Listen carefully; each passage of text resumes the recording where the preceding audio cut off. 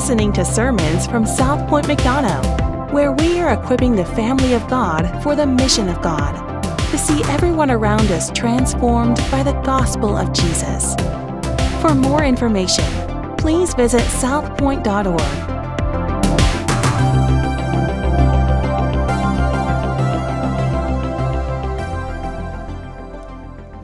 Since this morning is family worship, if you are a kid, elementary age or younger, if you can make your way down here, I'm going to read a story for us, just for the kids. So y'all come on down. That includes mine. Two other graduates that were not recognized this morning were Chris Brown, who was just up here. Let's hear it for Chris Brown.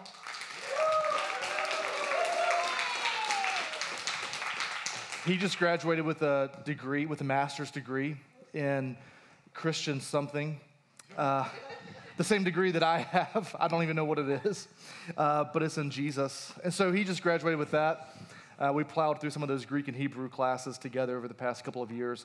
But also Caleb Land, he graduated with some sort of education degree.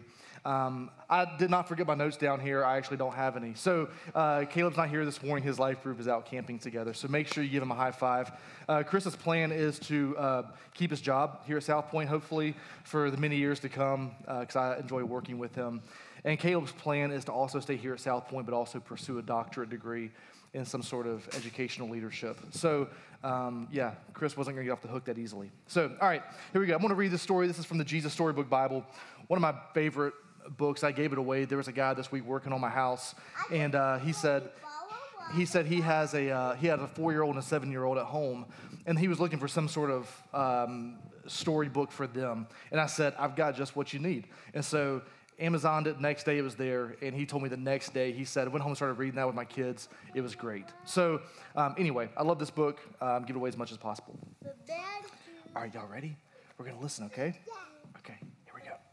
The man who didn't have any friends, which means none. There was once a man who didn't have any friends. None. Do y'all have any friends? Yeah. Probably, yeah. At least you have family. Well, of course you do. But not Zacchaeus. Can you say Zacchaeus? Zacchaeus. Can y'all say Zacchaeus? Zacchaeus. You'll be falling asleep on me already. Poor Zacchaeus didn't have any. You're probably wondering why. Was it because he was so short? No, that's not a reason not to like someone. Was it because he had a name that was hard to say? Well, neither is that. Even though he was short and he did have a funny name, that wasn't it. No, people didn't like Zacchaeus because he stole their money. Zacchaeus collected taxes. Taxes were what people had to pay the king. But Zacchaeus took more than he was supposed to and kept the extra money for himself and made himself rich. Everyone knew what he was up to, and it made them cross and grumpy. They didn't like Zacchaeus one bit. So they made sure he knew it by doing things like avoiding him and walking on the opposite side of the street and pretending not to see him and whispering things like, "There's that nobody who thinks he's a somebody," loud enough so he could hear. Anyway, one day, a huge crowd gathered by the road. Jesus was coming to their town, and everyone wanted to see him. Zacchaeus wanted to see Jesus too, but everyone was too tall. He tried jumping up and down, but that didn't work. He couldn't see a thing. Luckily, Zacchaeus had a good idea. "I'll climb that sycamore tree," he said. So he did. He was surprisingly good at climbing trees for a man who was so unusually short that he had to take a flying leap just to get into his chair in the morning. From the tree, Zacchaeus had the perfect view all the way down the road. Another minute, and suddenly Jesus was at the tree. He stopped and looked up. Zacchaeus saw Jesus, and Jesus saw Zacchaeus. "Zacchaeus," Jesus said, "I'd like to come over to your house." Zacchaeus almost fell out of the tree. Come over to his house? No one ever wanted to come anywhere near his house, let alone inside of it. The people saw this, and needless to say, it made them even crosser and grumpier than usual. They mumbled and murmured and muttered, "Why is Jesus being so kind to that big sinner? Doesn't Jesus know about him?" Zacchaeus scrambled down and took Jesus to his house. He was in a big hurry because he didn't want Jesus to change his mind. Perhaps Jesus hadn't heard about him. Perhaps Jesus didn't know about how he had been stealing and how no one liked him and how he didn't have any friends. But Jesus knew. He knew all about Zacchaeus and the stealing and everything, and he still loved him. Zacchaeus was ashamed. "Lord," he said, turning pale, "what I've done is wrong. But now I want to do the right thing. I will give the money back to everyone, 4 times what I stole." I know, and that's just what he did. Jesus smiled. "My friend," he said, "today God has rescued you." Jesus loved Zacchaeus when nobody else did.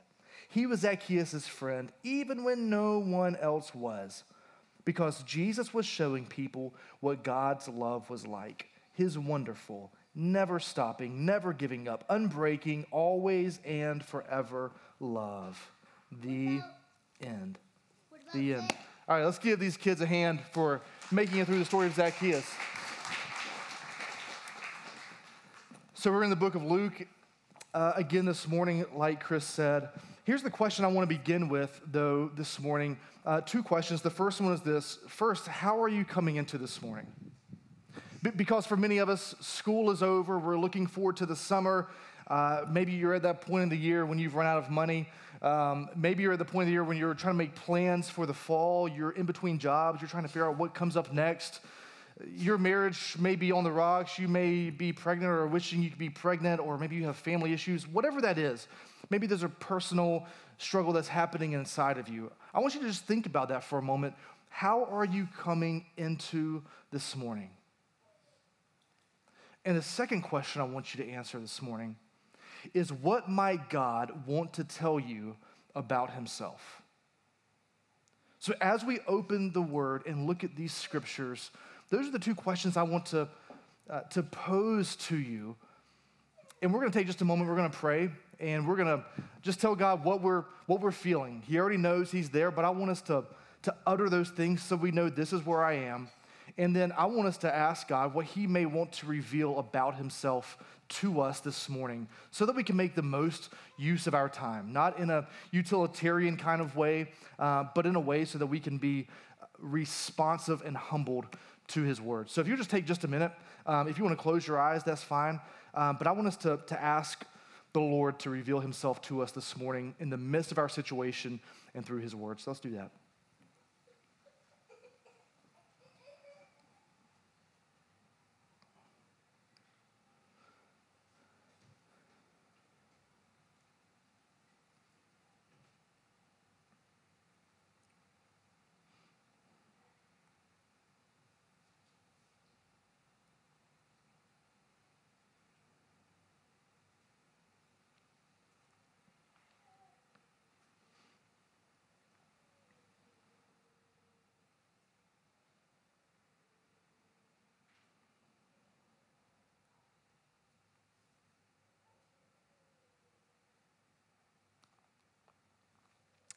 Amen. Psalm chapter 119, it says this in verse 18. I want you to repeat these words after me. May this be our corporate prayer this morning. Open my eyes that I might receive God's wonderful word to me. Amen. Like we just read, we'll be finishing up Luke chapter 18, moving into the first 27 verses of Luke 19. So go there with me if you would. We already read this passage, and the first thing that we see here, we see Jesus doing 3 things, the first of which is that Jesus heals the blind. Jesus heals the blind. So we picked up right there in chapter 18, beginning in verse number 35, if you're taking notes. Now, just for a minute, I want you to close your eyes. You're like, man, how many times we got to open our eyes, close our eyes, right? All these different things. Just close your eyes for a minute. Keep your eyes closed. Close your eyes. Close them tight. No peeking. Some of y'all are like, I don't trust people when they tell me to close my eyes. I'm not going to do anything. I'm not going to throw anything at you. So if you have your eyes closed, if you're sitting there on your couch in your living room, if you're watching online, or in your camping chair, whatever, you can do this too. So close your eyes. Imagine if tomorrow morning you woke up and this was your life. You can't see a thing. All of a sudden, you don't even know how to find your clothes. You don't know how to find the refrigerator. You forget what things may look like, different colors. You begin to panic. What do I do? You're probably going to lose your job because for most of us, it requires seeing. You're going to lose, for some of us, your family, for your friends. All of a sudden, life is completely different. And we begin here in this first section with a guy who's blind. You can open your eyes. That was his entire life. Not just for a few moments, that was probably 45, 60 seconds, but for days, weeks, months, for years. That was his entire life. He had been blind. So we see here as Jesus drew near to Jericho. Now we're right here approaching the last week and a half of Jesus' life. Next week, we're going to get into the triumphal entry, which is then the last week of Jesus' life before he's put on the cross. And so here he's going up to Jericho, and there's a blind man who is sitting by the roadside begging. We know from the passage in Mark that this man's name was Bartimaeus. Everybody say Bartimaeus. So we're going to call this guy Bart. So we have here blind Bart. He's sitting on the side of the road begging because in this time they don't have Social Security. They don't have an unemployment insurance. There's nothing that he can do. So he finds a really opportune time and place to begin begging because he knew that the Passover was coming up, right? The triumphal entry, looking at the Passover, the crucifixion, that's coming up. And so this blind man goes and sits by the side of the road when religious people, the most religious people in the world, are going to be going through Jericho into Jerusalem. And he's asking them, please spare some money for the poor. So he's got a really good spot, hoping to make some money that day. Verse 36, and hearing a crowd going by, he inquired what this meant. Obviously, he can't see them. They told him, Jesus of Nazareth is passing by. And he cries out, Jesus, son of David, have mercy on me. Now, he's not just picking one of the random words or titles for Jesus. He picks this one intentionally. Because when someone cried out, Son of David, it's a means of expressing the Messiah has come. He's expressing his faith in Jesus. So at some point, he knew who Jesus was because they said Jesus of Nazareth, and he was familiar with that. So he said, I've got faith that this guy is the Messiah. God's long-awaited king has arrived. Today, he's making his way in. Verse number 39. And those who were in front rebuked him, telling him to be silent. He didn't do that. He cried out all the more, Son of David, have mercy on me. Verse 40, and Jesus stopped and commanded him to be brought to him. And when he came near, he asked him this question, 41, what do you want me to do for you? The man responded, blind Bart says, Lord, let me recover my sight. Notice here, the contrast between Jesus and the crowds. The crowds say, be quiet. And it says those who are in front of him. So obviously this guy is behind a crowd. Jesus is going through town with probably tens of thousands of people. That's what history tells us. It's loud. It's boisterous. And this man back here, blind Bart, sitting on the side of the road, hoping somebody's going to hand him some money. Now we know the Pharisees are very much anti-Jesus. But now we see the crowds. They're very easily influenced because here, they're like, oh, the Pharisees, they don't like Jesus? Okay, well, we're not going to like Jesus either. We don't like Jesus' work. We don't like the kingdom. But then in a couple of days, they're going to say, oh, yeah, Jesus is here. Pray, let's put some palm branches on the road. Thank you, Jesus. And then a few days later, what happens? Give us Barabbas. We don't even like Jesus anymore. So we see here, these crowds are like sheep just being led wherever the next feeding trough is. And so the Pharisees are here saying, no, we don't like the work of Jesus. And so the crowds are like, yeah, make these blind men stop. We're looking for a king who's going to bring power and might and authority. He's not here for the blind folks. But what does Jesus do? Jesus stops. He hears blind Bartimaeus all through the crowd. It's noisy, animals, people. And he says, wait, I hear this guy calling out, Son of David, have mercy on me. He says, bring this man to me. Now, in verse 41, he says, what do you mean to do for you? Seems a little obtuse, am I right? It's like, well, duh. Jesus, can you help me to see? Like, that'd be for starters. Help me get my sight back. But the reason Jesus asks him, hey, what do you need? Is because he wants to draw that out of him. Because all around, it's not just Jesus and this man standing there alone. He's surrounded by the crowd. And Jesus wants the crowd to hear, this man has faith in me that I can do this. He wants to hear the man's desperation and heart that it's only Christ who can heal. So he says, what do you want from me? Of anything, what can I provide for you? Now, if Jesus were to ask you that same question, if he were to come to you and say, what's the one thing that I can give you? What's the one thing that I can do for you? If he showed up this morning and asked you that question, how would you respond? In all honesty, how would you respond? Jesus walks in. Come on in, Jesus. We actually have him right here this morning, okay? Jesus is walking in. Those who have faith to see, give us. But if Jesus walks in and he says, what's the one thing you want? How would you respond to that question? Would it be for a better job? Would it be for a bigger house? Would it be for a wife? Would it be for a better wife? Would it be for kids? Or would it be for healing? Or would it be for satisfaction? Or would it be for greater pleasure in this world? Would it be for more money? Would it be for greater clarity? What would be your most desperate need? Or would it be like this man who cries out to Jesus, Son of David? He's expressing faith in him. He's saying, have mercy on me. In other words, he's saying, cover me in your righteousness. He's saying, give me saving faith. And then he says, now that I've confessed that I have faith in you, you're the Son of David. Now, if you would please heal my sight. But what's the one thing that we need most? Is it something physically tangible in this world that we can see that would make our lives better? If Jesus were to ask us, because as I look around, there aren't very many things that we really need, especially compared to this guy who couldn't see at all. Yet how often do we go to Christ and say, Jesus, I just have one more request of you. Could you just give me this and then I'll be done? What would you say to him? Would you cry out for mercy? Because notice what Jesus' response is in verse number 42. And Jesus said to him, recover your sight. Your faith has made you well. And we've seen this already in this chapter. And we saw it in chapter 17. Literally, the translation there is not so much in the sense that it has made you well physically. Literally, that phrase right there, it means, for your faith has saved you. Your faith has rescued you. Your faith has redeemed your soul.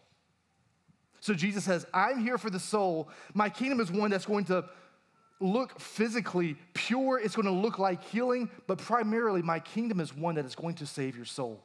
Your faith has made you well. Your faith has saved you. Now, in verse number 43, we see the obvious response to Christ.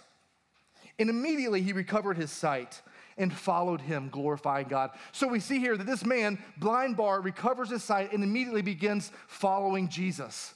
History actually tells us that Bart followed Jesus for the next week all the way to the cross, and then after his ascension, blind Bartimaeus was there with him, kind of hanging out with the disciples, hanging out with those who professed faith in Jesus, and then blind Bart became a street preacher until he died. So it's interesting, it's not just he followed him for a few minutes, then he was done. He followed him for the rest of his life. But the crowds here, they celebrate what Christ has done because of a physical healing. We're going to see in a second, they don't celebrate so much the spiritual healing. So we pick up in chapter 19. Not only does Jesus heal the blind, but secondly, we see that Jesus saves the lost. We all know the song, hopefully. If you grew up in any sort of church, we can sing this together if you like. Zacchaeus was was he? Yep. He climbed up in a sycamore tree for the Lord he wanted to see. And as the Savior passed that way, he looked up in the tree. Now, you got to do this hammer for me. And he said, Zacchaeus, you come. There we go. For I'm going to your house today. Boom, boom. Okay, so we all know this. We all know the story of this. That's what we get right here at the beginning of chapter 9. Y'all sounded pretty decent. We see here in verse number 1, he entered Jericho. So he's still going through, and he was passing through Jericho. He's going to Jerusalem. Verse number 2, and there was a man named Zacchaeus. Everybody say Zacchaeus. Zacchaeus was a bad dude. He robbed folks of their retirement, of their college fund, of their ability to feed their kids. He was a chief tax collector. Not just a tax collector who was a bad guy. This was a chief tax collector. He was the worst of the worst. He's there in Jericho, a really big city. He had robbed folks of tons of money. He was probably infamous in this day. He lived lavishly. He had a really nice lifestyle because of stealing from others so he could provide for himself. Ironically enough, his name means the righteous one. But he wasn't living up to what his name meant. So that's Zacchaeus. Verse number 3. And he was seeking to see who Jesus was. We don't really know why. It doesn't say why. But on account of the crowd, he could not because he was small of stature. Poor guy. Verse number 4. So he ran on ahead and climbed up into a sycamore tree, which is similar to a fig tree, so that he could see him, for he was about to pass that way. Now, Jericho had lush vegetation. It was one of the few cities there in this time, mostly a desert culture that actually had vegetation. And so they had these big, lush green trees all around. I was trying to draw a mental picture for y'all. It's kind of like if Danny DeVito were climbing up to a small tree. That's how I picture Zacchaeus. I can't back that up biblically, but that's the picture we have. It's Danny DeVito climbing up into this tree. Then he says in verse number 5, and when Jesus came to the place, he looked up and said to him, Zacchaeus, you come down, for I'm going to your house today. That's what Jesus says to him. How does Jesus know Zacchaeus' name? Again, we don't know. It may have been that Zacchaeus was just so notorious for being a bad guy, for being a thief, for being a chief tax collector. But either way, friends, from the foundations of the world, according to Psalm chapter 139, Jesus knew Zacchaeus' name because he had formed him even when he was in his mother's womb. And so when Jesus speaks Zacchaeus' name to him, it wasn't like this was a novel interaction with him because Zacchaeus was created in the image of God. And Jesus speaks to him personally. He invites him. He says, I want to be with you. I want to eat with you.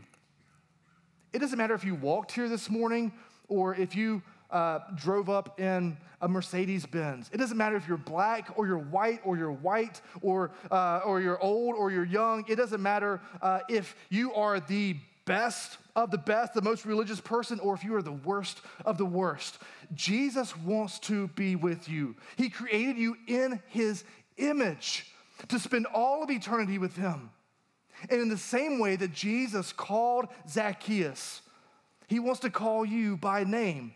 He knows you. He loves you. Jesus is a friend of sinners. Notice what he said right here. In verse number 5, Zacchaeus, hurry and come down, for I must stay at your house today. I must stay at your house today. There was a divine appointment for Jesus to stay at the house of Zacchaeus. Jesus knew all about Zacchaeus. He had created him. He knew all things. And he says, still, I'm going to pursue a relationship with Zacchaeus. Verse number 7. Now notice, when the crowd saw it, they grumbled. These most religious people. They're grumbling because the kingdom of God is coming to be in the midst of them. They don't see it. And even when they do see it, when they experience it, why did Jesus come to help those who are already rich? Where do we go? They grumbled. Verse number 7. And the crowd said, he is gone to be the guest of a man who is a sinner. Here's what religious people say. Of course Jesus would love me. Look at how good I am. Look at how much I have to offer. Look at how obedient I have been. I haven't been like these other folks. Of course he would love me, but he's not going to love somebody like that. He's not going to love that person. They look like that. They act like that. They enjoy those kinds of things. That's their theology. Jesus couldn't love somebody like that. They grumble because of their pride, because of their self-righteousness. And just like we saw in verse number 39 up above, those who were in front of blind Bart, they rebuked him, saying, you be quiet. Here, the crowds are like, man, why does he want to go to be with a sinner? The crowds want salvation for themselves. They want power and prestige. They want the kingdom to come for them. And sometimes, like some of us, we want salvation for ourselves, but we don't want salvation for everyone. We want salvation for us, and we're good with that. We think that this salvation road is like a cul-de-sac, and as long as it gets to me, boom, it's done. But friend, can I tell you that it is not? It is not. And sometimes those who are furthest from Jesus are the exact ones that Jesus came to save. That's what the book of Luke would say. Luke talks twice as much about those who are poor, those who are marginalized, those who are needy, twice as much as any of the other gospels. And I would even plead with you this morning. I know sometimes it's easy for me, especially depending on where I shop or which part of town I'm in or even which city I'm in. I can say, man, these people are way different than me because I judge them based on the cover just like that. But can I encourage you this morning? Don't timestamp people. Don't timestamp people. Because here's what happened to Zacchaeus. Again, we can't back this up scripturally, but we can from some really close church fathers. History would tell us that Zacchaeus became a bishop there in the churches around Jerusalem and Jericho. Now, a bishop was a pastor of pastors. So Zacchaeus was transformed. He was saved. He began to lead churches and lead their leaders. History would actually tell us that Zacchaeus changed his name to Matthias. And if you remember, that became one of Jesus' disciples once Jesus was resurrected back from the dead and Judas had gone on. I know this is family worship. So Judas was done, and so they needed a 12th disciple, and history would say that it may just as well have been Zacchaeus. So don't judge someone based on who they are, but extend the love of Christ to them. Extend hope, knowing that the power of Jesus is sufficient. It's both sufficient for you and it is sufficient for someone else. So extend life to them rather than judgment. Verse number 8. Zacchaeus stood and said to the Lord, I think it's interesting that Luke says he stood because maybe you couldn't really tell that he was standing because he was so short. He stood, he said to the Lord, Behold, Lord, the half of my goods I give to the poor. Now, notice the transformation that happens here in Zacchaeus' life. Notice this is not, first, Zacchaeus gives the things to the Lord in order to earn God's favor. That's not what happens first. First, Jesus comes to him and says, I want to be with you. I want you to have my presence. Then Zacchaeus says, I'm going to take half of my stuff. And Zacchaeus was loaded. He gives half of it to the poor, and then not only that, and if I have defrauded anyone of anything, which would have been almost everybody, because he was good at that, I restore it fourfold. Now, the Old Testament law, if you were to steal from someone, says to restore what you took from them plus 20%. Zach is going way over the top here. At this point, Zacchaeus would have been broke. In fact, I really imagine it's hard for him to give half of his stuff to the poor, and then out of the other half to extend fourfold to the folks that he had defrauded. Either way, I imagine Zacchaeus has given up everything in response to having faith in Jesus. This would be the same thing. Some of y'all maybe you drive a Dodge, okay? Not my favorite vehicle in the world. Maybe you drive a Dodge Caravan. I don't know. So if you do, it'd be like if somebody borrowed your Dodge Caravan for a weekend and they drove it around. I'm saying that because Chris drives one, and we always compare vehicles. It's always really fun. But let's say I were to borrow Chris's Dodge Caravan. I just need it for a weekend, man. I borrow it, and I'm not a Christian, and so I drive it around. He's like, about a week goes by. Hey, man, can I have that? Can I have my vehicle back? Yeah, I'll get it to you. Well, and next thing I know, I'm like, man, I need some money. And I bet I could sell this for $200. So I go and I sell his Dodge Caravan. He calls me up a couple of weeks later. Hey, man, can I get my van back? I don't have it, man. I don't know what to tell you. I'm sorry. And Chris would say, wait, you defrauded me. You took what was mine. And you stole it from me. I say, yeah, it stinks, man. But then I become a Christian, and I take and I go get, does BMW make a minivan? I don't know, probably not. They're way too cool for that. But if BMW made a minivan, I go and get a BMW minivan, and I replace Chris's Dodge Caravan with that BMW minivan, and I say, this is yours. You're being restored at least fourfold. Here you go. That's what's happening here in the story of Zacchaeus. Even when it seems like, man, this person can't. No way that person is going to change. No way that the power of God is going to impact them to that degree. Jesus says, oh yes, it will. That's what Jesus says. And Jesus, by the way, doesn't say, hey, take and, he doesn't say go and compensate everyone 4 times. Zacchaeus does it because this man now has a generous heart. Jesus said to him in verse number 9, today salvation has come to this house. Today salvation has come to this house. I think Jesus here is speaking in a couple of different ways. One, Jesus is saying, I am salvation. The kingdom of salvation, the kingdom of God has shown up at your house today. It's here. But secondly, salvation has been experienced by you, Zacchaeus, because it's evident in your life. And notice what he says. Since he also is a son of Abraham. Now, if you compare that, if you look back at verse number 38, Jesus stopped and commanded him, verse 38. The blind Bart cried out, Jesus, son of David, have mercy on me. Here he says, Zacchaeus, you're a son of Abraham. He's saying the identity that you hold most is not how much money you have. The identity that you have held forever has been part of the family of God, the people of God. And Jesus is saying, now you are brought back into the family.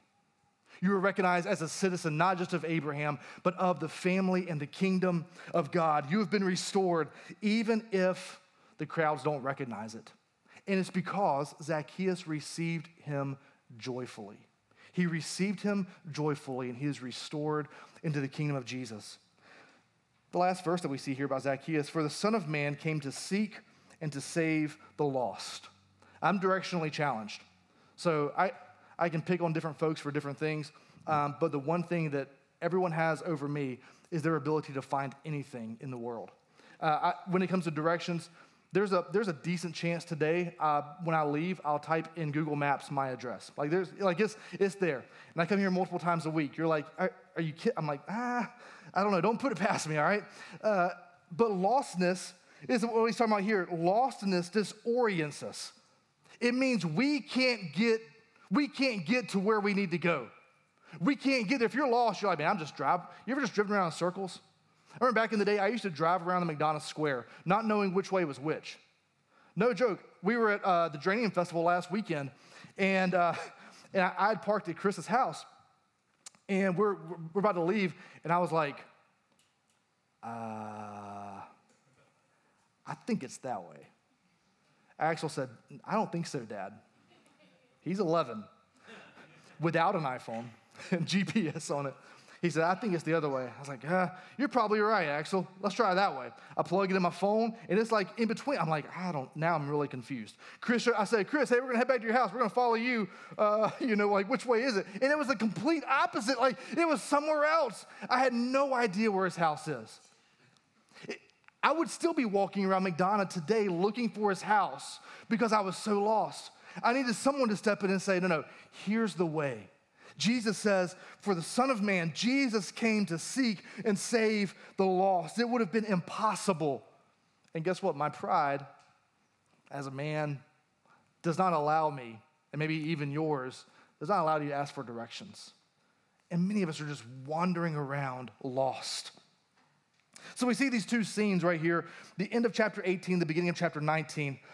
This physical healing and this miracle of blind Bart leads to the crowds rejoicing. They rejoice. They're like, man, look at Jesus. Look at this physical healing. And then here we have a spiritual healing and miracle from Zacchaeus. And what do the crowds do? They grumble. They murmur. Jesus, why would you want to heal a sinner? Friend, if you think that you deserve God's love, you will not receive it. If you think that you deserve God's love, you will not receive it. Jesus' words, not mine. The love of Christ is reserved for those who recognize their desperate need of him. And what we've seen all throughout chapter 18 into chapter 19 is that it is impossible to experience God's love and to walk away unchanged. We've seen here the surprising nature of the kingdom. He says, be like the persistent widow. He says, be like blind Bartimaeus, cry out to me, like Zacchaeus, to welcome me with joy. That's not a kingdom like ours. We want to celebrate those who have money, those who have prestige, those who have power. And I would ask you, what is the must in your life? So if we were to ask Jesus, here's what I need, what's the number one thing you put on your list, on your wish list? But if I said, where is your life going? What is the one thing that you must do with your life? Is it going to be like Jesus? We must engage others with the love of Christ? Or is it, I must go on vacation this year? Is it, I must get my kids into a good school? Is it, I must encourage my wife to do this? I must have a husband who fulfills me in this way. What is the greatest must that you have in your life? Because we saw it last week, right there in the middle of chapter 18. Jesus tells them his mission is going to cost him his life. His mission is going to cost him his life. That mission should compel us to love the lost. That's why Jesus came, to seek and save the lost. Then we get to this third story here in verse number 11 of chapter 19, and we see that Jesus rewards the faithful. He rewards the faithful. Verse number 11, they heard these things, he proceeded to tell a parable. And here's why, which is really nice, just like last week. Here's why the parable is here. Because he was near to Jerusalem, and because they supposed that the kingdom of God was to appear immediately. They thought it was going to be here, and he's like, not so much. Verse number 12, and he said, a nobleman went into a far country to receive for himself a kingdom and then return. Real quick, the context of this would understand this story because when Jesus was but a wee lad, Herod the Great, who tried to kill him, he gave his empire over to his 4 sons, and one of those sons, this exact story happened with this area in Jerusalem. So if you want to look that up, you can. Just know that these people would be familiar with this context, with this scenario. Verse 13, and calling 10 of his servants, he gave them 10, we can either say minas or minas. The actual Greek translation of that word is minas. Everybody say minas. So, all right, so whether you get it plus or minus, we're not going to judge we'll judge on a curve. So whatever I say, minas or minas or minas, that's how we say it. So he gave to each of his servants a mina, which is about 3 months' wages. So in our context, for our county, that's about $20,000. You're like, oh, that's a lot of money. I'm like, man, that's average for our context for average household before taxes. Praise God. So he gives each of his servants about $20,000, 3 months' wages. Verse number 14, he says, but his citizens, verse 13, he called his servants, he gave them each a mina. He said to them, engage in business until I come. Verse 14, but his citizens hated him and sent a delegation after him, saying, we do not want this man to reign over us. Now, we don't know why his citizens hated him, why the ruler of this country. Again, we can kind of hearken back to the sons of Herod the Great, but we know that his sons hated him. Verse number 15. When he returned, having received the kingdom, he ordered these servants to whom he had given the money to be called to him, that he might know what they had gained by doing business. So in other words, he says, hey, I'm going to leave for a while. I want you to steward your resources, steward what you have. And when I come back, I want to know how you've invested these things. Stewardship, good.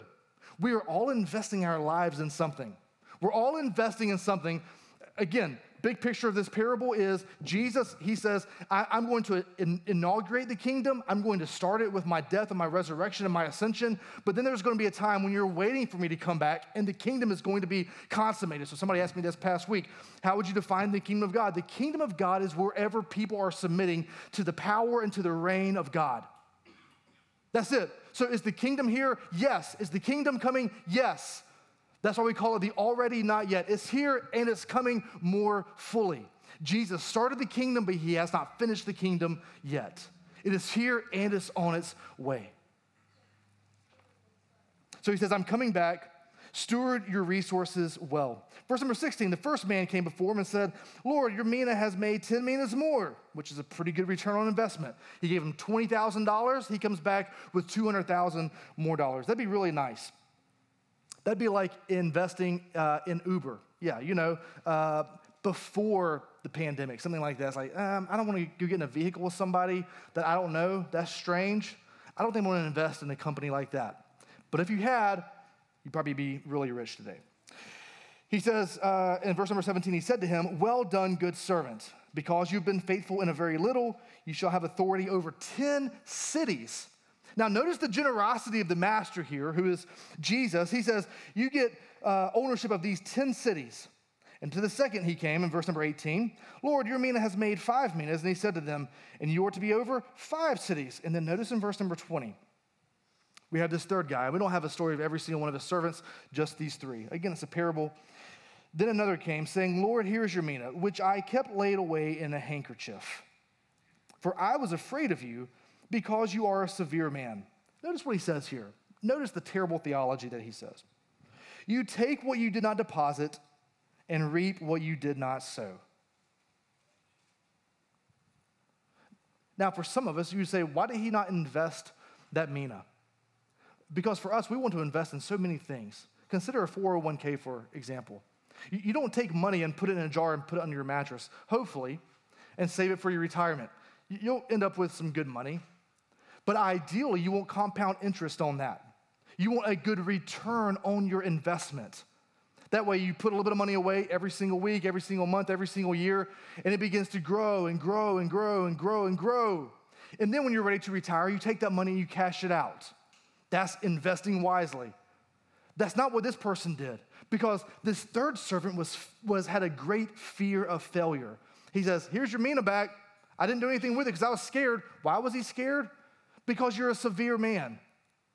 Because you take what you did not deposit. In other words, what he's saying is, you gave us these minas, but then you're going to take them back, and then whatever money we invested, you're going to take that money from me too? You sound like a really bad guy. Is that what the master did here?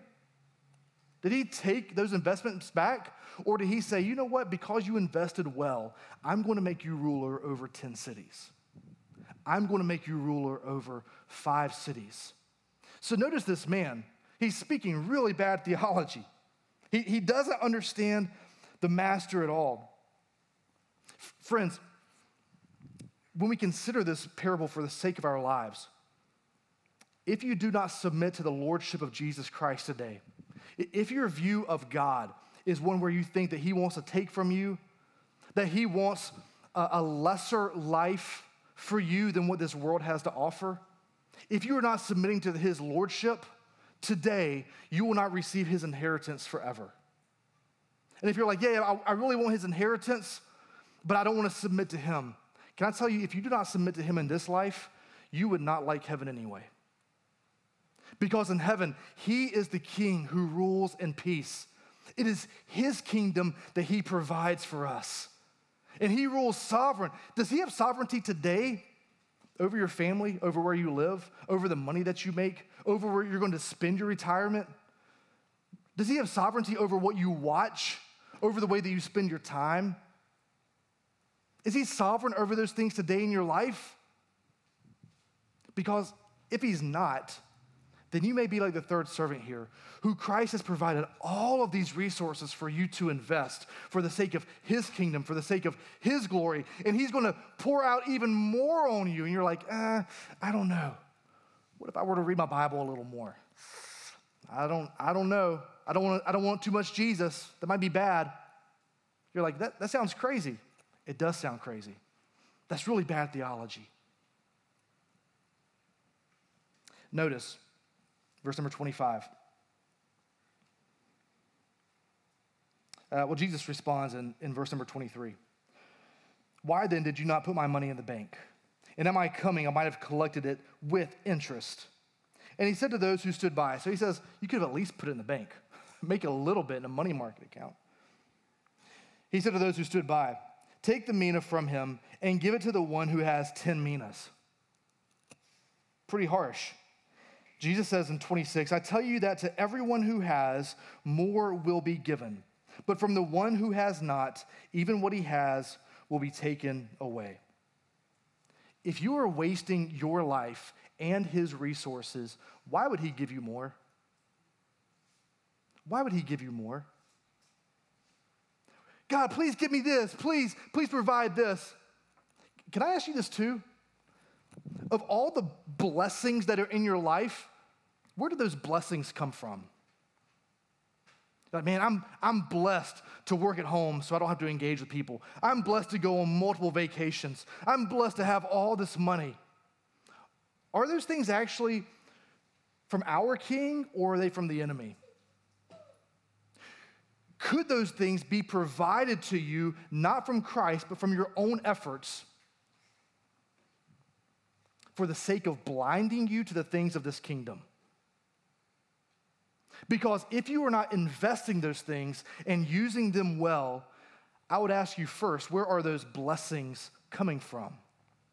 And secondly, what sort of return are you receiving on those blessings, on what Christ has given you? Why would Christ want to give you more? You're like, yeah, it's just about my heart, though. I don't sing because Jesus knows my heart. I don't give money to the church because Jesus knows my heart. I don't evangelize the lost because Jesus knows my heart. Jesus is in my heart. Me and God, we're good. We're solid. I'm going to show up every now and then. I'm not going to be super religious, but I will be, sort of religious.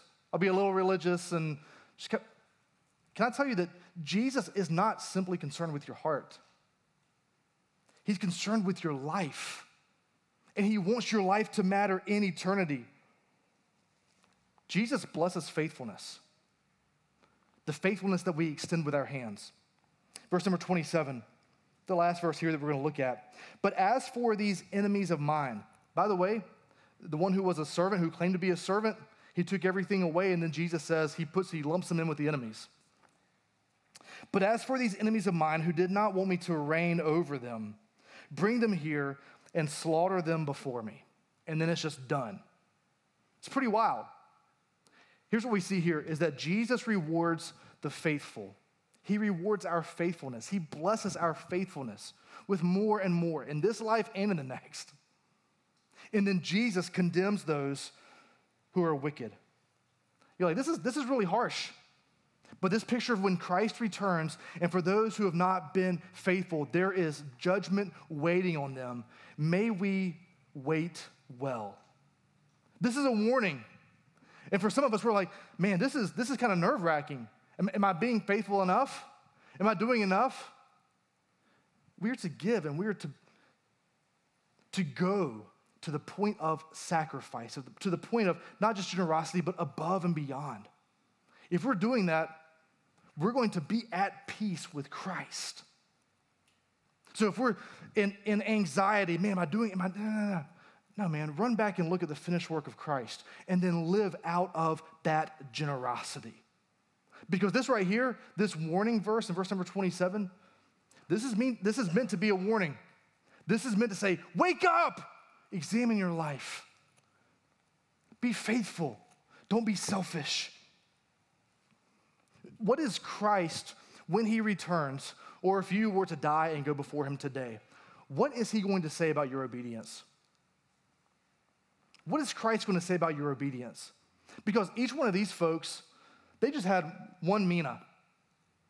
The master here passes out 10 minas, 3 months' wages, which if anybody wants to invest a mina in my bank account, I would love it.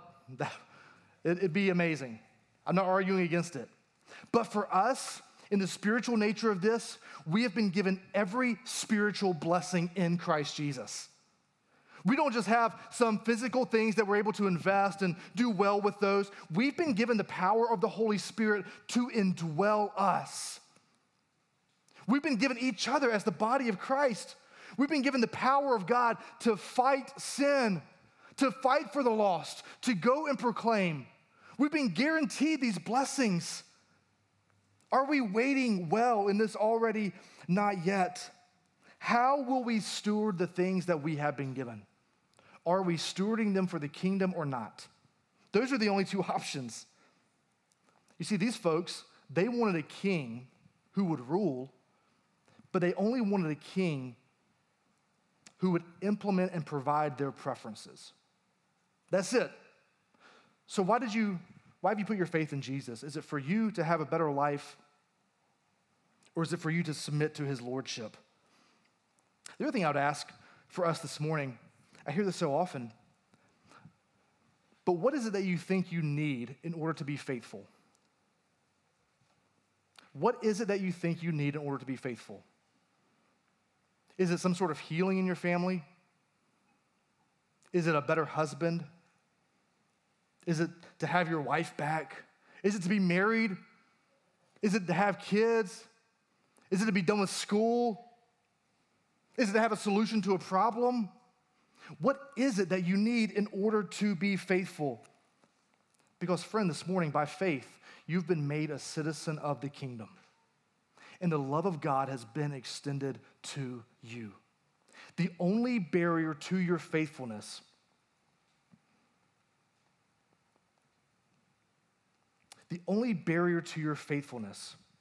is you not engaging the love of God.